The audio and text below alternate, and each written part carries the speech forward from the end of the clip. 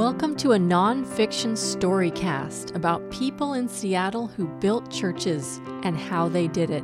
I'm Cindy Safranoff, I'm the author, and this is Dedication, Building the Seattle Branches of Mary Baker Eddy's Church, a Centennial Story.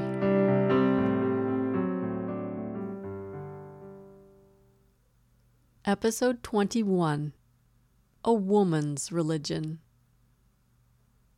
The executive board for the newly formed University District Christian Science Society got organized.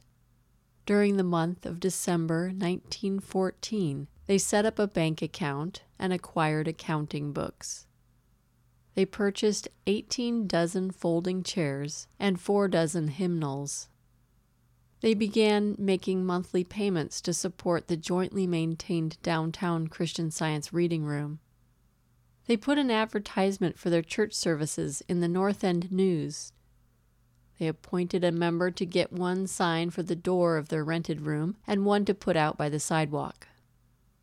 Attendance unexpectedly overflowed the 300 seats they had set up in the University Masonic Hall at the first church services on Sunday, November 29th. Now, the board members saw potential for even more people at their next church services. They wanted to send a circular letter to students at the University of Washington. They were hopeful the secretary of the University Young Women's Christian Association, YWCA, would give them a list of university women that might be interested. Their clerk was instructed to make formal request. Established in 1895 by Ella Chamberlain for Bible study and missionary outreach to local immigrants, the YWCA was the first women's organization established on campus. Whether or not the YWCA helped the Christian Scientists was not recorded. There may have been an expectation of cooperation because of their shared interest in advancing the social status of women. The influence and leadership of women in Christian Science, and in particular in the U District Society, was significant. Mary Baker Eddy's church organization had included equality of the sexes as a foundational principle since its beginning in the 1870s. The new U District Society was unmistakably and overwhelmingly female. It was initiated by a woman, organized by a team of 3 women. Its first business meetings were chaired by a woman. Its first board had a woman majority. All 3 officers in charge of the Sunday school were women. The first reader was a woman, with a man assisting as second reader. This was unusual for Christianity at the time, but not for Christian Science churches. The Christian Science Church was a pioneer in the extent to which it put woman's voice into the pulpit. Whenever possible, a man and a woman served together in the readership. In 1910, about 60% of the first readers throughout the world were women. There was a general tendency for the first readers at the largest churches to be men, and the smallest churches sometimes had 2 women readers. At this time in Seattle, the readership was remarkably gender balanced. In Seattle, the rapidly growing list of Christian Science practitioners, the closest role in the Christian Science church to clergy, showed a typical gender ratio, about 90% women. The female leadership at the U District Society reflected the makeup of the membership. This branch may have had a more female-dominated membership than any other in Seattle. During these early years, women comprised more than 75% of the members. Christian Science was widely recognized at this time as a peculiarly woman's religion. In 1901, the Christian Science Journal published an article called Woman's Religion that illustrated how this female image was sometimes an obstacle for its acceptance. The statement is often made that Christian Science is a woman's religion, and it is said in a way that would carry with it a slur and a suggestion that by virtue of its being so dubbed, it would fully justify one wasting no thought or time upon it, and would also result in securing its everlasting doom. The article was written by a clergyman whose wife was healed of invalidism by Christian Science. After the healing, he took up the study of Mary Baker Eddy's book, but he struggled with the idea of its author being a woman. I found myself unable to accept Mrs. Eddy, and I tried to separate Science and Health and Mrs. Eddy.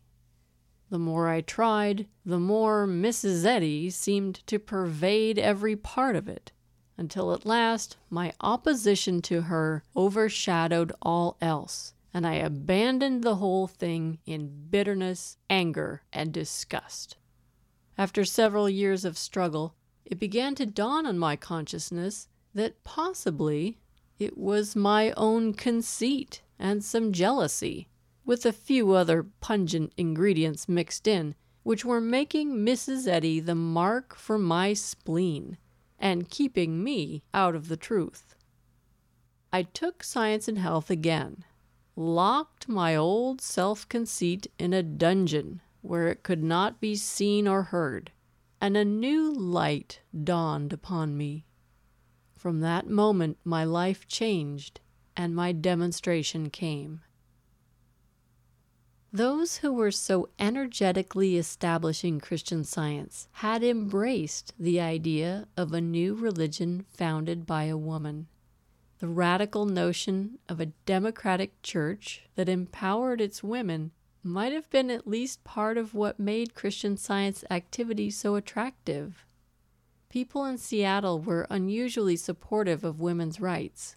Washingtonian women had been voting sporadically since 1883 and permanently since 1910, 10 years before the constitutional amendment that gave women voting rights nationally. Seattle's University District produced the first woman mayor of Seattle, who was also the first woman mayor of any major United States city. The first graduate of the University of Washington was a woman. So considering how supportive the University District had been of women's higher education and active involvement in civic life, the appeal of the new Christian Science church among young women was understandable. There was some concern about the imbalance of gender within the Christian Science movement, as shown by Mary Baker Eddy's article, Men in Our Ranks, published in the 1910 Christian Science Journal and Sentinel.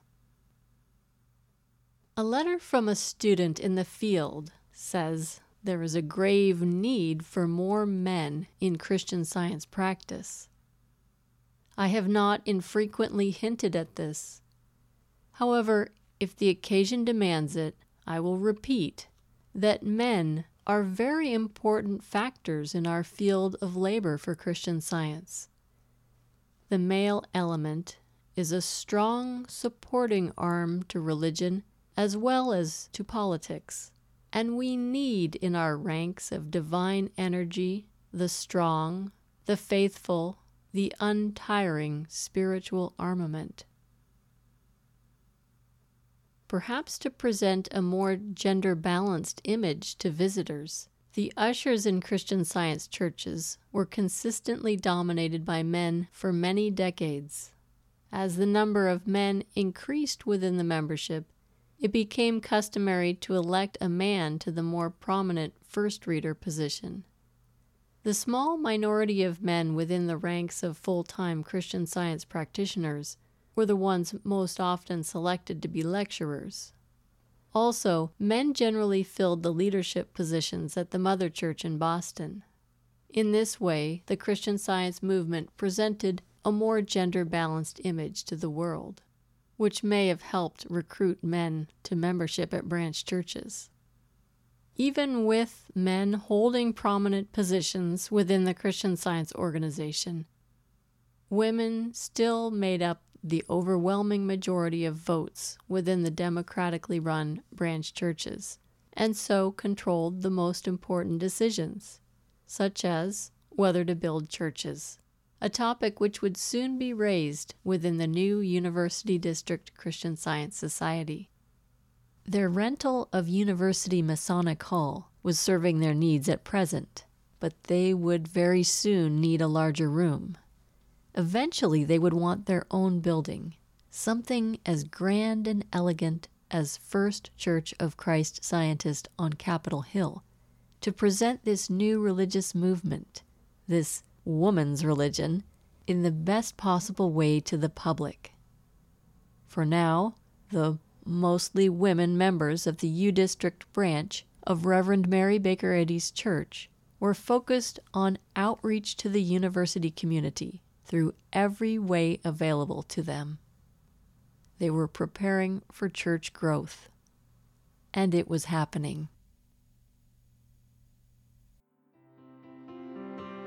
Thanks for listening to Dedication by me, Cindy Safranoff. All events and characters in this story are as true and accurate as the available sources. All opinions are mine. To support and learn more about this groundbreaking research project and read my writing, visit cindysafranoff.com.